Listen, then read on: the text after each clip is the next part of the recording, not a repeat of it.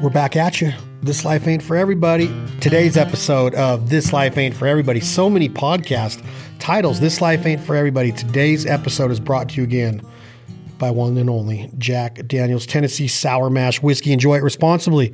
Never allow underage drinking.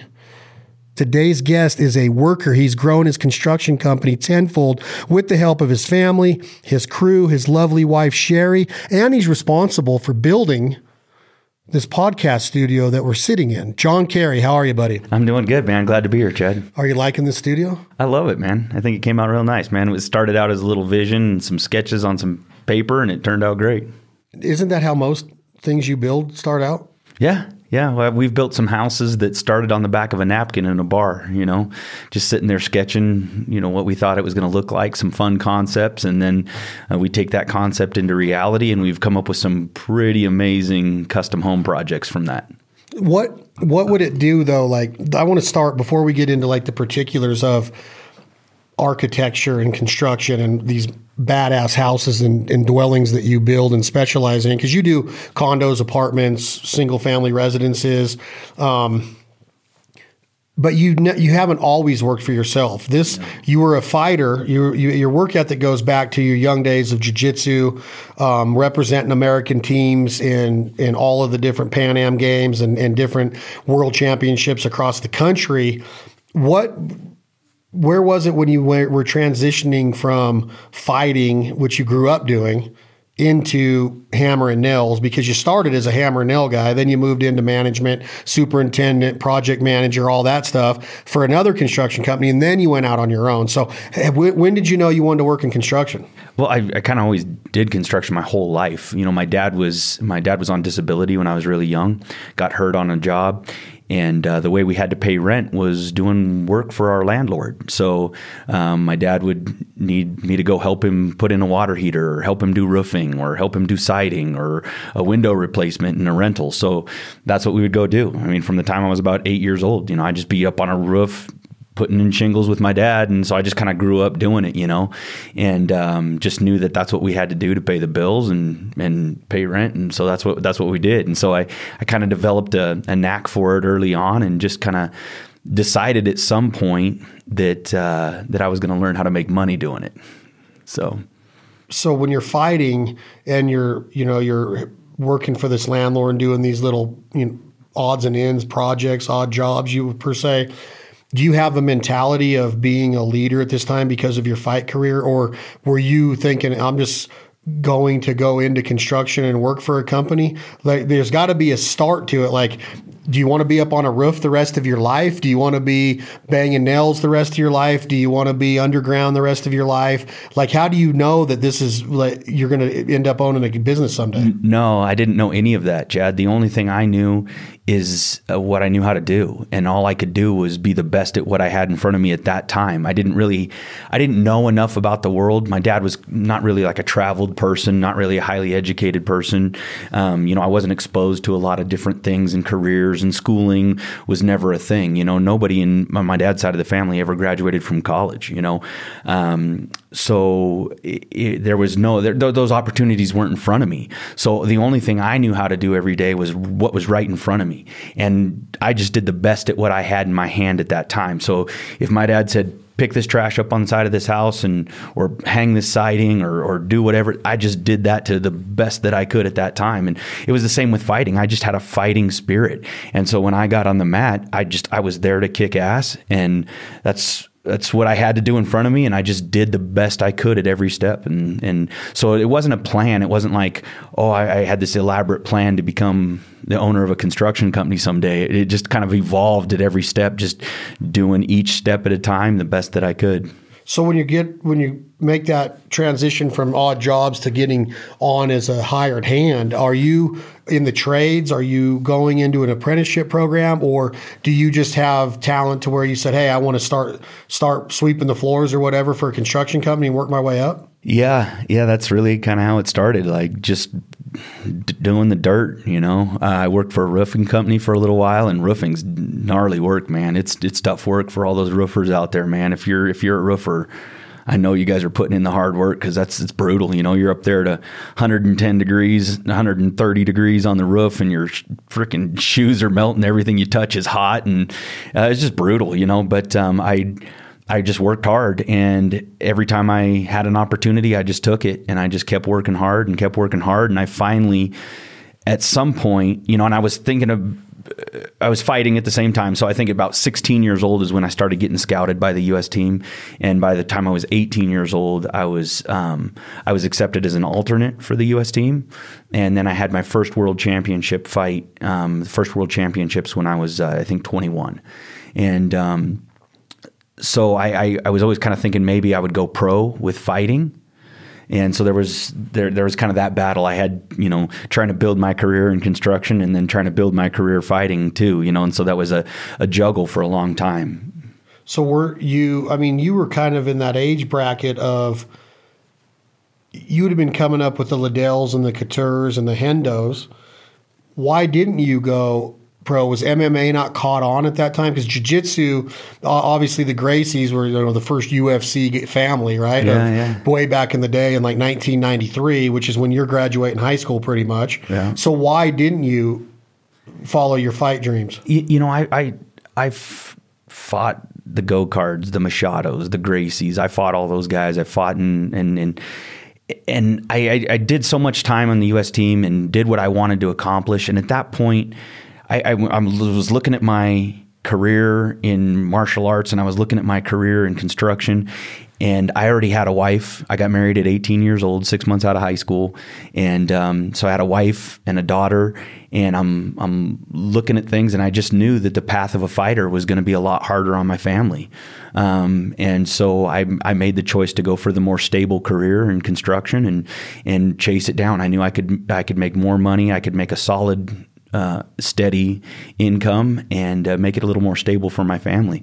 So I saw a lot of my fighter buddies that were really struggling at that time, because just up until recently, fighters just didn't make any money. I mean, you know, it was hard. I think Chuck Liddell was the first guy that really cracked $1 million, you know, but I knew a lot of guys that had fight deals with Showtime and all these different places, and they were barely making it. You know, they could barely have enough money to pay their trainers, and so it just, I just knew it was the smarter choice for my family. Now, my gut inside of me, it was a hard thing to walk away from, because I loved the fight, you know, so it was a hard thing to walk away, but I think it was the right thing, and I think with the fruit that my life has bared out shows that it was the right thing. So you going from fighting and construction, now full-time construction, but it tears you up daily, that you're not rolling on the mat and you're not kicking somebody's butt? No, because I think, you know, the fight, I'm still a fighter, but the fight's just changed. You know, so everything I learned in martial arts, you know, how to approach your opponent, your mindset going into the fight, I take that to work with me every day, you know, and whether I'm fighting for a client or I'm fighting against a client or I'm fighting against the county or an inspector or the job market or whatever it is that I'm facing, you know, whatever situation I'm dealing with, I still have that fight mindset, you know, I still have that mentality that took me to the highest level of fighting, you know? So having that mentality of being a team leader, being a world champion, representing America, was it hard for you to work for somebody? I know you're your own boss now. Were you that employee that was hard to deal with? Did you have a hard time following rules and performing for somebody else? Or did your discipline under your coaches make you a great employee and always there on time? And then, you know, you started working your way up in the leadership ranks within the construction companies before you owned your own? Yeah, so I was actually a really great employee, and I loved working I worked for a great firm here in Nevada, one of the largest construction companies in northern Nevada, very well known. And I built estate homes. You know, I think the cheapest house we ever built was $5 million, and the biggest house I ever built for them was $81 million. So we did some crazy. That was mine, right? Yeah. So we did some crazy projects for them, and I had a great working relationship with them, and I would have never left them. Unfortunately, they at some point while I was there, they had a VP that that was in charge there for a couple of years that wasn't a great leader, and he tried to strong arm me, and they had me work out of state down in California for a couple big projects, and they said I was supposed to go down there for 8 months, train the California teams, and then come back to Reno. Well, 8 months turned into 14 months, and I'm told him, I'm like, man, I got to come home. I'm not meant to be down here in the Bay Area. I want to be with my family, and he said, well, the clients want you to stay down there in the Bay Area, and they're offering you more money. So they want you to sign on a 3-year contract with them and move your family to California, and they'll pay the relocation costs. And I said, no, I can't do that, man. I got to come home. You said 8 months. I got to come home, man. It's been too long away from my family. And so I said, I'm coming home. And he said, well, if you come home, I'm going to lay you off. And I said, are you kidding me? I've worked for you guys for over a decade. I've never had a job lose money. I've never had a job be late. I've never had a single customer complaint. My jobs have always just been outstanding. Like, I've never had an issue. So you're really going to lay me off if I don't do what you want? And he's like, yep. So I said, have the paperwork ready. I'll be home in 3 hours. And that was it. And that was 2008. So you can see the writing on the wall there. That was when the economy took a tank, and there was no work to be found anywhere. And I didn't know what to do. I couldn't even find a job. And so I started my own construction company, kind of out of duress, and just had to figure out a way to pay the bills. And so I did everything I could, and I just built it from the ground up through blood, sweat, and tears. Man, I lost everything. I lost my house, I didn't have a single bit of debt. The only thing I had debt on was my house, and I had put a large amount of cash down on my house, but I didn't owe any money on a car. Everything was paid off. I had boats, jet skis, dirt bikes, quads. Everything was paid off. And then when the economy tanked and I lost my job, and then my wife's company shut down, the company she was working for shut down shortly after, and we lost everything. And I sold everything I had to start my construction company. We had to foreclose on the house, and I just built it from the ground up. Just started. I said, you know what? If this is where I'm at, this is where I'm at. And you're raising kids at this time. Yeah. Because Dominic, your son Dominic, is probably being born about that time, isn't he? Yeah. What year was he born? Yeah, he's just about to turn 12. So that was. So he was before he was born. This was right before he was born. Yeah. So you have your daughters there, but you guys started this construction company and have another kid soon after. So now you're responsible for a lot. And you're taking on, what's Sherry's attitude like? You mentioned you've been married since 6 months after high school. You guys are still married. She's kind of your rock. She's an amazing person. Does she support the idea of starting your company, or does she say, are you nuts? We need to freaking do something now for money, because you're not going to turn a profit in your own company for a bit. Yeah. No, it was, I think we were both kind of in survival mode, like there was no jobs for anybody. And when her company laid her off, she was looking for work and couldn't really find any work. And so she started, independently going out and working for people, which that's really how my wife kind of got hooked up with you and met you. Well, you introduced her to me. Yeah. And she was coming off of that. You and I had met in 2006 at the gym. I was teaching you how to do bicep curls. When we started Bandit in the Foul Life, Sherry, she's still our business manager, but she started as my business manager that year of helping me run it from day one, which is crazy, right? Because that was 2008, 2009, right when she was getting laid off. Yeah. Or right when the company shut down. Right when the company shut down. And so we were both just, all we knew how to do was work, and we were just going to find a way to work, And I know people always say, it's hard. I can't find work, or I can't find jobs. And I just don't understand that, because I feel like if you're willing to work, there's work, man. Like, there's work. You just got to be willing to put the grind down. And I can tell you, Chad, there's been jobs that I've done where I have literally been like, I can't believe I'm doing this right now. One story in particular sticks out to me, where we had gone to California to work on this guy's house. And again, this was in the start of my construction company, so that work was slim. So if you had a job, you just took it. And this guy, he knew that. And he was a very wealthy guy, and he had a house out in California, and he wanted us to come do a bunch of work on it. So we agreed on a certain scope of work and a certain cost. And we came in, and we were there for about a week getting all this work done. And it was time to leave. And as we're leaving, he says, "Hey, can you go up on the roof and replace these tiles it's a tile roof that was, there were a couple tiles that were like popped up." And he said, "Can you go up there on the roof and fix that?" And I said, honestly, like, it's getting dark. We're getting ready to head out. Like, I don't have the proper ladders to do that. You call a roofer and have it done. And he says, "Okay, that's fine." He said, "But I'll send your check in the mail in a couple weeks."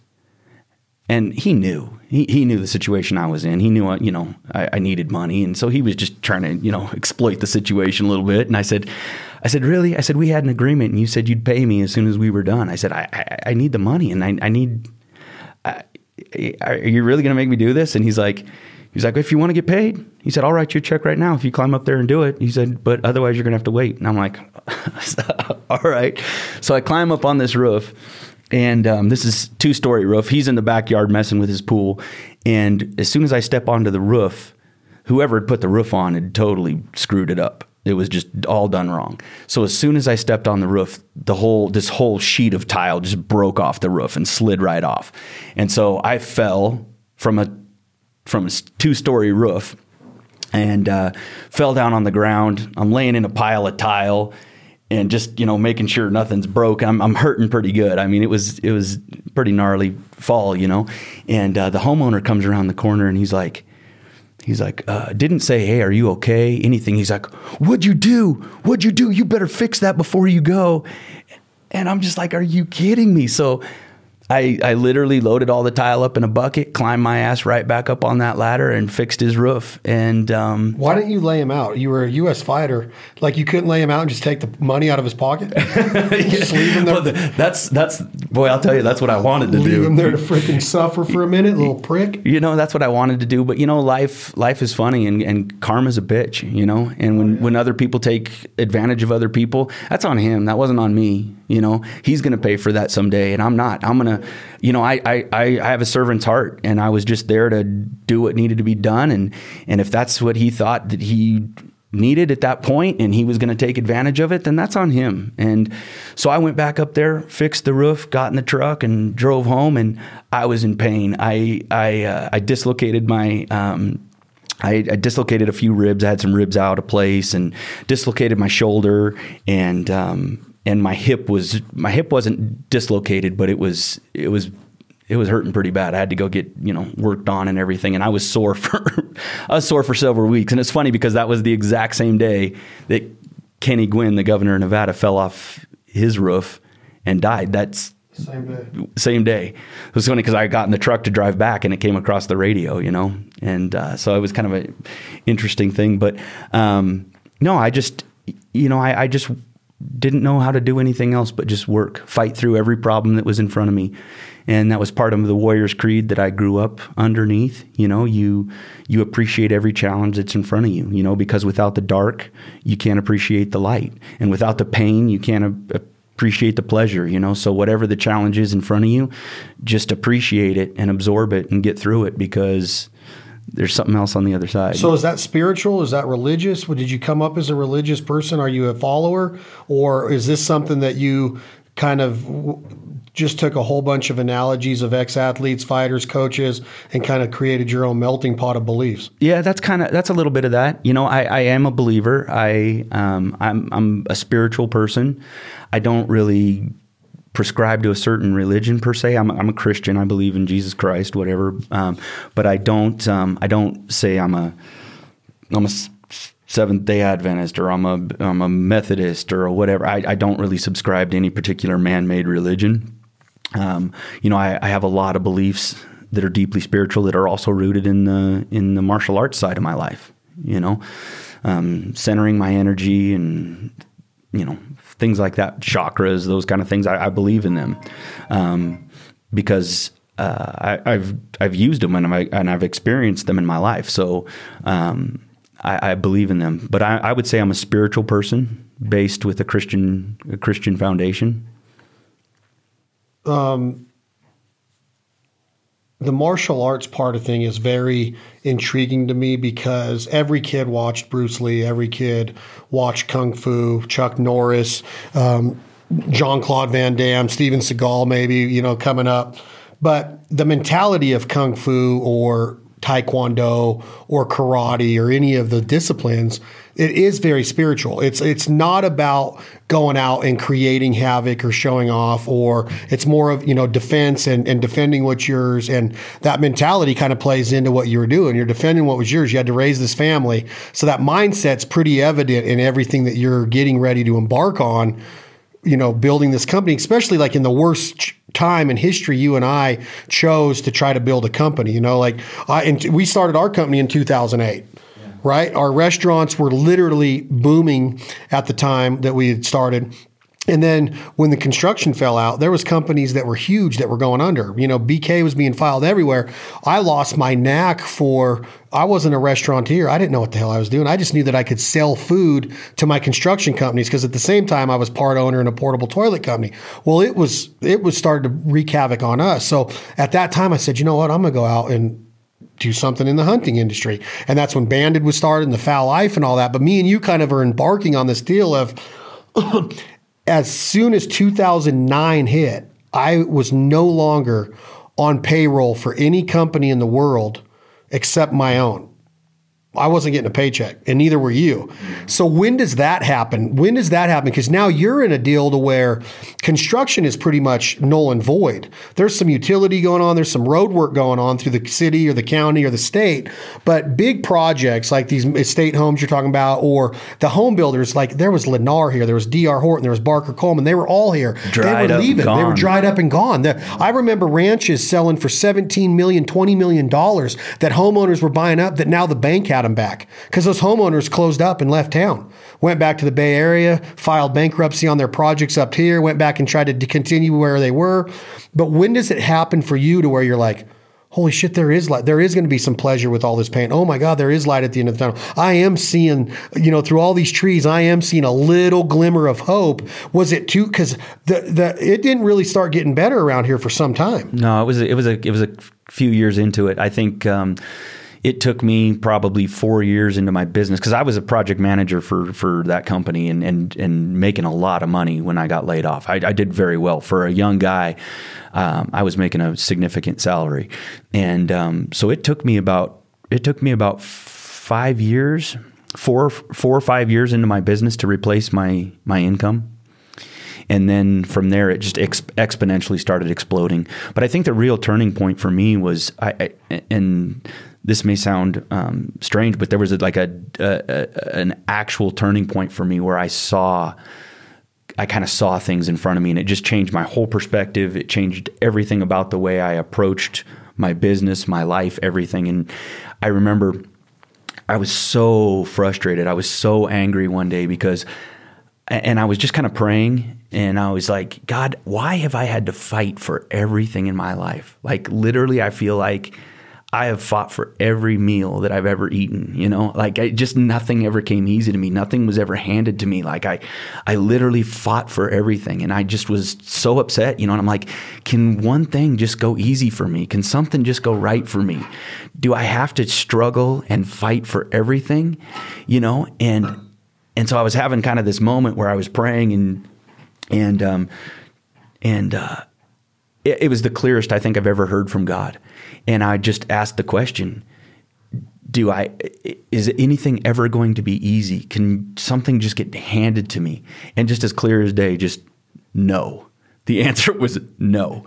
And in that moment, I knew it was something beyond myself, because in that moment, I began to see like an epiphany unfold in front of me. So in a matter of seconds, I saw this whole thing come to me. And I began to see that we weren't created to not have struggle. Our bodies were created for struggle. Our minds were created for struggle. Everything about us, our spirit was created for struggle. We are not meant to sit in the lap of luxury and just live these cush lives. That's not what we're built for. If you look at anybody that's ever done anything good in this world from the beginning of time until now, it has come at the cost of pain, the cost of heartache, the cost of drive and push and hurt. And that's how things get accomplished. That's how things get done. And you look at people that have life too easy, and they start to create their own problems. You look at people like, so there's a lot of famous people that have had things kind of handed to them, and they grew up, let's like a Paris Hilton, for instance, and when they're younger years, everything's been handed to them. So things are so easy for them that they start to create their own drama and their own pain because there's no positive outside force pushing them or really working on their lives. And so I think a lot of us resist that force and that pressure. But if we'd learn how to embrace it, I think we'd get a lot further. And I think that's really was that turning point for me right there, realizing that nothing was going to get handed to me. It was all going to come at a cost, and I had to work my ass off. And there was and when I just at that point said, okay, and I accepted it. And from that point on, I just knew that was going to be part of my life. And it was life-changing for me. I just accepted the struggle. I accepted the pain. And then I started just having breakthrough after breakthrough after breakthrough. And then my company, from that day forward, every year doubled in size. And then to the company that it is now. So if you applied that same mentality to relationships, marriages, friendships, are you saying that nobody should ever get divorced, or is there truth that some people aren't meant to be friends, some people aren't meant to be in a loving relationship, some people aren't meant to be married? Because if you take that analogy of what you just said, that people aren't willing to fight for something, our bodies weren't put in a position just to go meet somebody. Oh, everything's glorious now. Relationships are work. 100% they're work. Marriages are work. Being a father, a mother is work. Communication, discipline, organization, time management, financial responsibility, everything, accountability. Why do so many people fail in the eyes of America with our I think our divorce rate's like 55%. Are people giving up too early because they just want something to be easy? Are we wired to think, if it's meant to be, we'll just get along from the beginning and we'll fall happily in love, and these puppy love stages are going to last forever, and when that puppy love ends and they face that struggle or that real, oh my God, we got to put food on the table, or oh my God, our love's not going to be able to survive this argument. Do you think people give up too easy in a relationship? Absolutely. I think that people give up on everything too easily. I think a lot of people aren't successful because they give up too soon, too easy.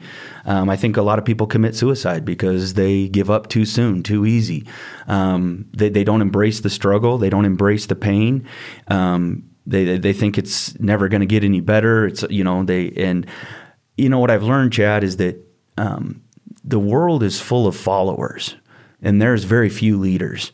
There's a whole lot of people that want to be leaders, and that act like they're going to be leaders. But when it really shakes out, there's very few people that are willing to put in what it takes to be a true leader. Being a true leader is not about being the guy that just tells people what to do. Being a true leader means that I go and do it first, and I go and figure it out, and then I show all the people behind me what I just did. That's what being a leader's about. It's being the guy that broke the 4-minute mile. He didn't just coach some other guy how to do it. He was the guy that went and did it. That's being a leader. That's a true leader. We recently had a situation on one of the big custom homes I was building where my employees failed to do something properly on the house. There was a part underneath the house where the guys couldn't get to, where the crawl space got really tight and the guys couldn't get to it, and so they just ignored it. And I found out about it.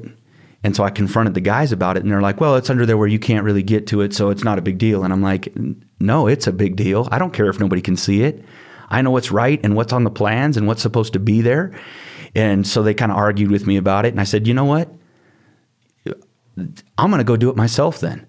And so I got all the supplies, and I had one of my superintendents crawl under the house with me. I crawled under there, and I stayed under that house for 6 hours doing that work and getting that part of the house done. And my superintendent could not believe that I did it. And so he took a picture of me under the house, and he blew it up in a poster size and then put it in the war room at work. And he had a poster made, and it says, "Don't tell me it's done until it's done." until it's really done. And he put that saying on it and then showed the guys, look, you guys, all this, everybody was in that house. Everybody was working on that house. And the owner himself had to go out there and do it because you guys wouldn't do it. And that's just how, that's the kind of leadership that I think is true leadership. When you're not going to ask your guys to do something that you're not willing to do yourself. And every guy that works for me, I think knows that now, and has learned that about me over time, from the top superintendent to the guy who's hauling trash for me. They all know that I would do any one of those jobs at any given time. Right. And that's the problem. A lot of the problem with our society is that people, without hearing your story and knowing the peaks and valleys of it, a lot of us are quick to pass judgment and create that, what you talked about being drama. But a lot of us pass judgment on success because we don't have a full understanding of what it takes to get there. So it's easier to mock somebody or cut somebody down or drill somebody because you really want that. Those people really want that. Like anybody in their right mind would want to have that story of failure. It's like the story of Rocky Balboa. Everything's gone and I'm going to become the world champion. Right? I'm going to go fight Apollo Creed. I'm going to go fight Hulk Hogan or Mr. T or Ivan Drago. I'm going to fight the world. And that's what the Rocky movie showed us, is that you're never out of the fight. And I think that a lot of people are quick to jump in and go like, oh man, John has it all. Really? No, John built it all. John and Sherry built it all. You have a nice house now. You're getting ready to build a nicer house. You have nice toys again. But at one time, you had those toys before and had to watch them all go out the door and hit rock bottom, right? So then when people see that success, I think more people need to understand the story and what it's taken to be, oh my gosh, it can be done. If people would open up their idea tank and be like, I wonder if I could do that. Get under that house and do the job first and become a leader. It's very, very, very hard to do. Remy Warren sat right where you're at the other day and said, a lot of people want it, but they don't understand or they're not willing to put in the work to do it. Yeah. And it takes a lot. It truly takes a lot to get to where you've gotten. And I think that, the transition of all of the peaks and valley, they come with tenacity. I think that grit and tenacity is what leaders have to have, because you are going to have way more doors shut on you than you are going to have open for you. Yeah. And then when they are open for you, you're like, what? That really just happened? It's almost hard to accept that part of it. Success is hard on people. There's people in the music business and the acting business and celebrity business that have to go to workshops and rehab, not drug, not alcohol, not sex, not anything. They have to go and figure out how to accept success. There's courses that are, can you really accept success right now at this point in your life, John? Can you look at it and go like, holy shit. No. And sometimes it is hard for me because, like I said, my family, the majority of my family struggles, especially on my dad's side of the family. They all, struggle financially. And so for me to be at the point in my life where, we're as successful as we are, that's hard for me, but I give a lot to my family and, I do what I can for them. But yeah, it's crazy how so many people spend their life avoiding the struggle and avoiding the pain. And what they don't understand is they're just creating a different pain and a different struggle. So what are you going to have, the pain of success, or are you going to have the pain of failure? Do you at 25 do you at 55 years old look back at your life and go, man, I wish I would have, I wished I could have, I wished I should have, I could have done something different, man, I really, regrets and all the pain of regret and the pain of all that? Or do you look at your life at 55 and go, damn, that was one hard mountain to climb, but I climbed that mother, and I'd rather be the guy that climbed that freaking mountain. I'd rather be the guy with the rugged torn up jeans and the bleeding hands standing at the top of the mountain go, yeah, I friggin' did it. But at the top of that mountain though, and that mindset of, yeah, I did it. There's a saying out there and songs written about, it's lonely at the top, but it's a bitch at the bottom. So you also have to keep that in mind as you start to climb the rungs of that ladder of success. Okay. there's nothing wrong with not being a leader, and there's nothing wrong with having a 9-to-5 job. There's nothing wrong with working. That's what makes the world go round. Yeah. Leaders create opportunities. The leaders couldn't do what they do without the people that are representing them, that are doing the work, that are, being accountable for all that. So that there's a lot of leaders that make it and they climb that rung and they tend to separate themselves naturally. Natural progression tells us that there are going to be people that fall off because, oh my God, he's really doing it or she's really doing it. So then you lose friends. Yeah. You lose the support system a lot becoming a leader and having the balls to take that risk.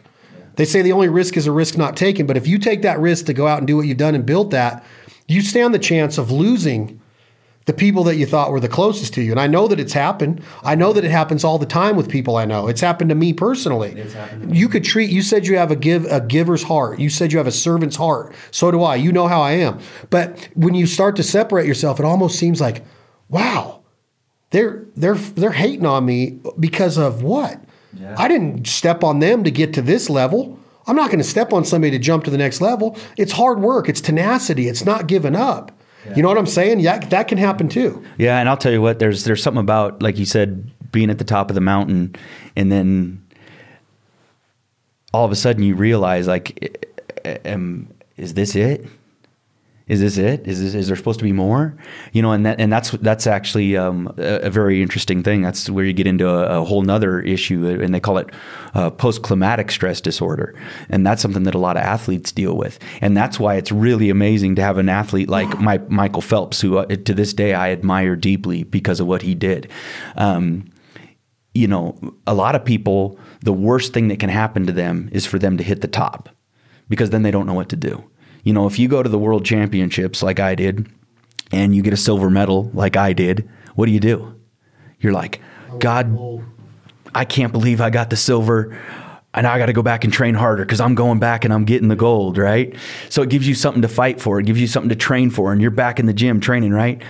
But then I know guys that won the gold medal and they're like on top of the world, and they expect their whole life to change and the trumpets to come out and the fanfare to be there. But a week later, all that's gone, and they're still the same old person sitting in the same old life with a gold medal now. And what does that mean? It's almost now. Now, how do I train again? Because I've already won the gold medal. Yeah. How do I do this again? And so Michael Phelps, not only did he repeat, but then he repeated again, and then he hit rock bottom. I wouldn't say rock bottom, but he hit a bad spot where sponsors were dropping him, and he went through a lot of pain, and he had the guts to put it all back together and go win another gold medal. And people don't understand how hard that is. They think, oh, he's just an amazing athlete. But is he going to be okay when he's done with that one? I don't know. It's each person's own journey. I think that that's, as a person, you got to decide what your fight's going to be at every stage of life. And I think that that's what people don't do. Even if you're at retirement, if you're looking at, okay, I'm going to end my working career and it's time for me to retire now, you better pick your fight. You better pick your fight. Like, what is it that I'm going to do during retirement? You better have goals. You better have ideas. You better have thoughts. If your goal is just to go surf every big wave across the country or across the world, or if your goal is to just go visit every baseball field in America and sit in every baseball stadium, or if your goal is to go hunt the best duck field you can find in all of the U.S., those are all admirable goals. But you better have something. Otherwise, you're just going to be at home, sitting on the couch, bored out of your mind. You have to put pressure on your life. That's what I was getting at earlier. Like, you have to have that pressure on your life, because we're made for it. And if it's not there, think about kids that don't have fathers that are there putting that pressure on their life, teaching them you forge a good man under fire. And if that pressure's not on him, I look at my son. If I don't put the pressure on my son, he's 12 years old right now, and boy, he can be a little shithead sometimes. I love him to death, but man, if I don't keep that pressure on him, and he's a good kid, he's not a bad kid, but if I don't keep that pressure on him. Do you ever walk away feeling guilty for being the one that has the balls to do that, though? Because you very easily could turn it in. Like like when you're a leader and you have employees and you have to get on them, or you're a father and you have to get on your son or your daughter, there's a sense of you that goes through you like, could I have handled that different? I don't know, like, what the right way to do it is. There's got to be respect. You don't want to be demeaning at all, but there's also the fact of like, I have to say something right now. That's pressure on you now. I have to say something. This is not how I want it done as the employer or the boss or the leader. This is not how I want it done in my son or my daughter. I have to say something right now. So now there's that pressure that you put on yourself of doing it the right way. That's where my upbringing might have been different than yours. I would get hit with a belt once in a while. Now, if somebody spanks their kid in public, they go to jail. Like there's pressure on the way you deliver that message now too, right? Yeah. Like how much pressure can Dominic take, but how much pressure is John putting on himself in saying that message to his son that he loves so much? But if you don't, you're doing him what's the word I'm looking for? Disservice. You're doing him a disservice by not telling them that. Like if I see something being done wrong that I don't want it being done like that in my organization or whose ever organization, that you're talking about, they have to figure out how to get that point across the right way. And that's a lot of pressure too, because some people aren't equipped, John, or wired to take it. Well, and that's why I also think a good leader is all things to all people, because I can't be just John Kerry and do it the way I want to do it, because what I've learned is that every person has to be dealt with uniquely and differently to get the most out of that person. And it's the same with your kids. There's no two kids that are alike. I remember when we had my daughter, and she was the easiest kid in the world. The kid cleaned her own room, cleaned up after herself, ate anything you put in front of her, just was the nicest, sweetest, most well-mannered kid you've ever seen in your life, just obedient. I literally never spanked that kid. I never spanked that kid. I didn't even have to. Like, I would just look at her with disappointment, and she would just be like, "Oh, I'm sorry." If I even told her, like, "I'm so disappointed in you," that was it. That was the worst spanking I could give her. I never had to go further than that. And it was funny because we'd be in a restaurant with our daughter, and she's, 6, 7 years old or whatever, and people would come in with a kid, and kids acting like a hooligan, and and my wife and I are just sitting there shaking our heads like, oh my God, those people need learn how to be better parents, like get control of your kid, and then we were kind of almost judgmental. And then when we had Dominic, it was like an awakening, because he was that monster, and he just had so much energy, and he was all over the place, and he wasn't like Alexis. He wasn't easy. He was hard. He was a challenge, and we had to put a completely different pressure on his life than we did our daughter. And in order to get him to perform at his highest level, we had to pressure him in a completely different way than we pressured our daughter. My daughter's getting ready to go to med school. Brilliant kid, graduating from UNR, top of her class, summa cum laude, all of that. And the pressures we put on her were completely different than what we've had to do with our son. And I learned that at work, my employees, to get the best out of each employee, you have to find out what motivates them, find out how to work with their personality, find out how to deal with them individually. You can't just treat everybody the same. It just doesn't work that way. If you want to get the best out of somebody, you got to learn how to deal with them in a way that works best for them, and find a way to put pressure on them in a positive way that keeps them moving. And when you do that, you bring the best out of people. And if you find somebody that just can't get it and just doesn't get it, then, you got a bad apple, and you got to move on and get rid of that person. But I am one of those people that I hang on, and I really, even my employees will tell you that sometimes I hang on to guys a little too long, because I'm trying to give them every chance possible, and I probably should have. That's that servant's heart coming back. I really want to give guys the opportunity to make it and to get okay. And we had this young guy working for us. He's been with us now for about 3 years. And when he first started working for us, boy, he was a challenge. But I could see the talent in the kid. He was a talented kid, man, and he was a little flighty. He would call into work sick a lot, and, and it was probably the brown bottle flu, and, partying with his buddies and all that. But I just told the foreman, I'm like, let's hang on to this kid and let's keep working with him. I said, I have a feeling this kid probably didn't have a great dad figure in his life, and he just needs some positive male pressure. So I got all of our superintendents together, and I said, look, we're gonna mentor this kid. We're gonna be this kid's dad. And we're not going to say it like that. We're not going to approach him like that, but that's what we're going to do. We're going to be a strong male figure in his life, and we're not going to let him fail. He's going to learn that we're going to drag him through it. We're going to fight him through it. And when we did that for him, dude, this kid is an outstanding employee now. Outstanding. Shows up when he's supposed to, works his ass off. And it was because we got in the dirt with him and pulled him up. Put the right pressures on him, and you didn't give up on him. Yep. All right, I want to continue this. We got to do part 2 because we haven't even got into where the company's at now.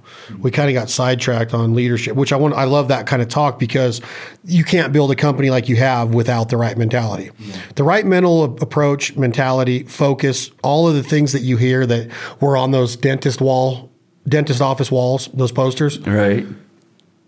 Those are serious stuff. People that wrote those weren't wasting their time. They knew what they were talking about. And there's a lot that goes into every single part of that piece of that puzzle that at the end of it, when it's all put together, it says success on it. Now, what is success? I want to get into gratification, how hard it is for me personally to deal with the lows, not even lows that are negative, the lows of there's nothing going on. I just got a huge deal. I was waiting for that phone call. They just gave it to me. I should be just reminiscent. I should just be so rejoiceful right now that this is happening, but I'm waiting for the next one, working on the next one. My mind's telling me, got to get to the next one. Is that right or wrong? Is that what keeps the wheels greased? Is that what keeps the machine going? Like, I don't know, like if I'm not out on the road and I'm just at home, the fear of missing out am I missing on something? So you automatically got to understand as the leader, like there's a balance. You got to figure out all of those different pieces, from family to fatherhood to discipline to your employees to success to the failures. There's a lot to deal with in life. Life, like you started this with, is tough. So I want to have part 2. Can we do that next week? Yeah. That's John Kerry. The guy is kicking ass. Sherry, you were so lucky. I hope you're listening to this, Sherry Carey. Julia Gulia from The Wedding Singer. Your name is going to be Julia Gulia. Was that an issue when her mom and dad are like, your name's going to be Sherry Carey? It's like Harry Carey. I think Sherry Carey has a nice ring to it. I think it does too. She's got a nice ring on too. So Sherry, you're lucky. That's John Kerry, Dickie's Workwear podcast series right here at the Foul Life. We will be back with part 2, and we are going to touch on a lot more. This might turn into a 2, 3, 4 part segment. John, you might need your own podcast someday. You might need to sit down and talk to people about risks and the pressures. I remember talking to John years ago about how to apply pressure the right way on yourself and amongst others, and how to get the most out of people in a positive way. We're going to continue this. We're going to touch on a lot more. This Life Ain't For Everybody, again, brought to you by Jack Daniel's Tennessee Sour Mash Whiskey. Enjoy it responsibly. Never allow underage drinking. And our friends and family at Rigid Industries. Own the night. Light up your world. See the lights, y'all. I love Rigid. I'm going on a 4-wheeler ride tomorrow night. It's going to be woke. I'm going to get woke on my UTV and my ATV. Tom Jake, hit that button. This song's perfect for what we've been talking about. What you going to do when the money's all gone? Written by Drake White and Leith Lofton. This version's performed by the one and only, a.k.a. Hoss, Leith Lofton. Y'all enjoy. Thanks for being here.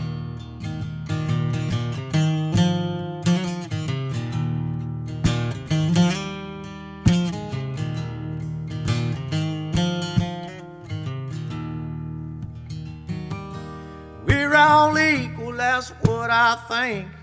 I don't believe heaven has a bank. Make good use of your time on earth.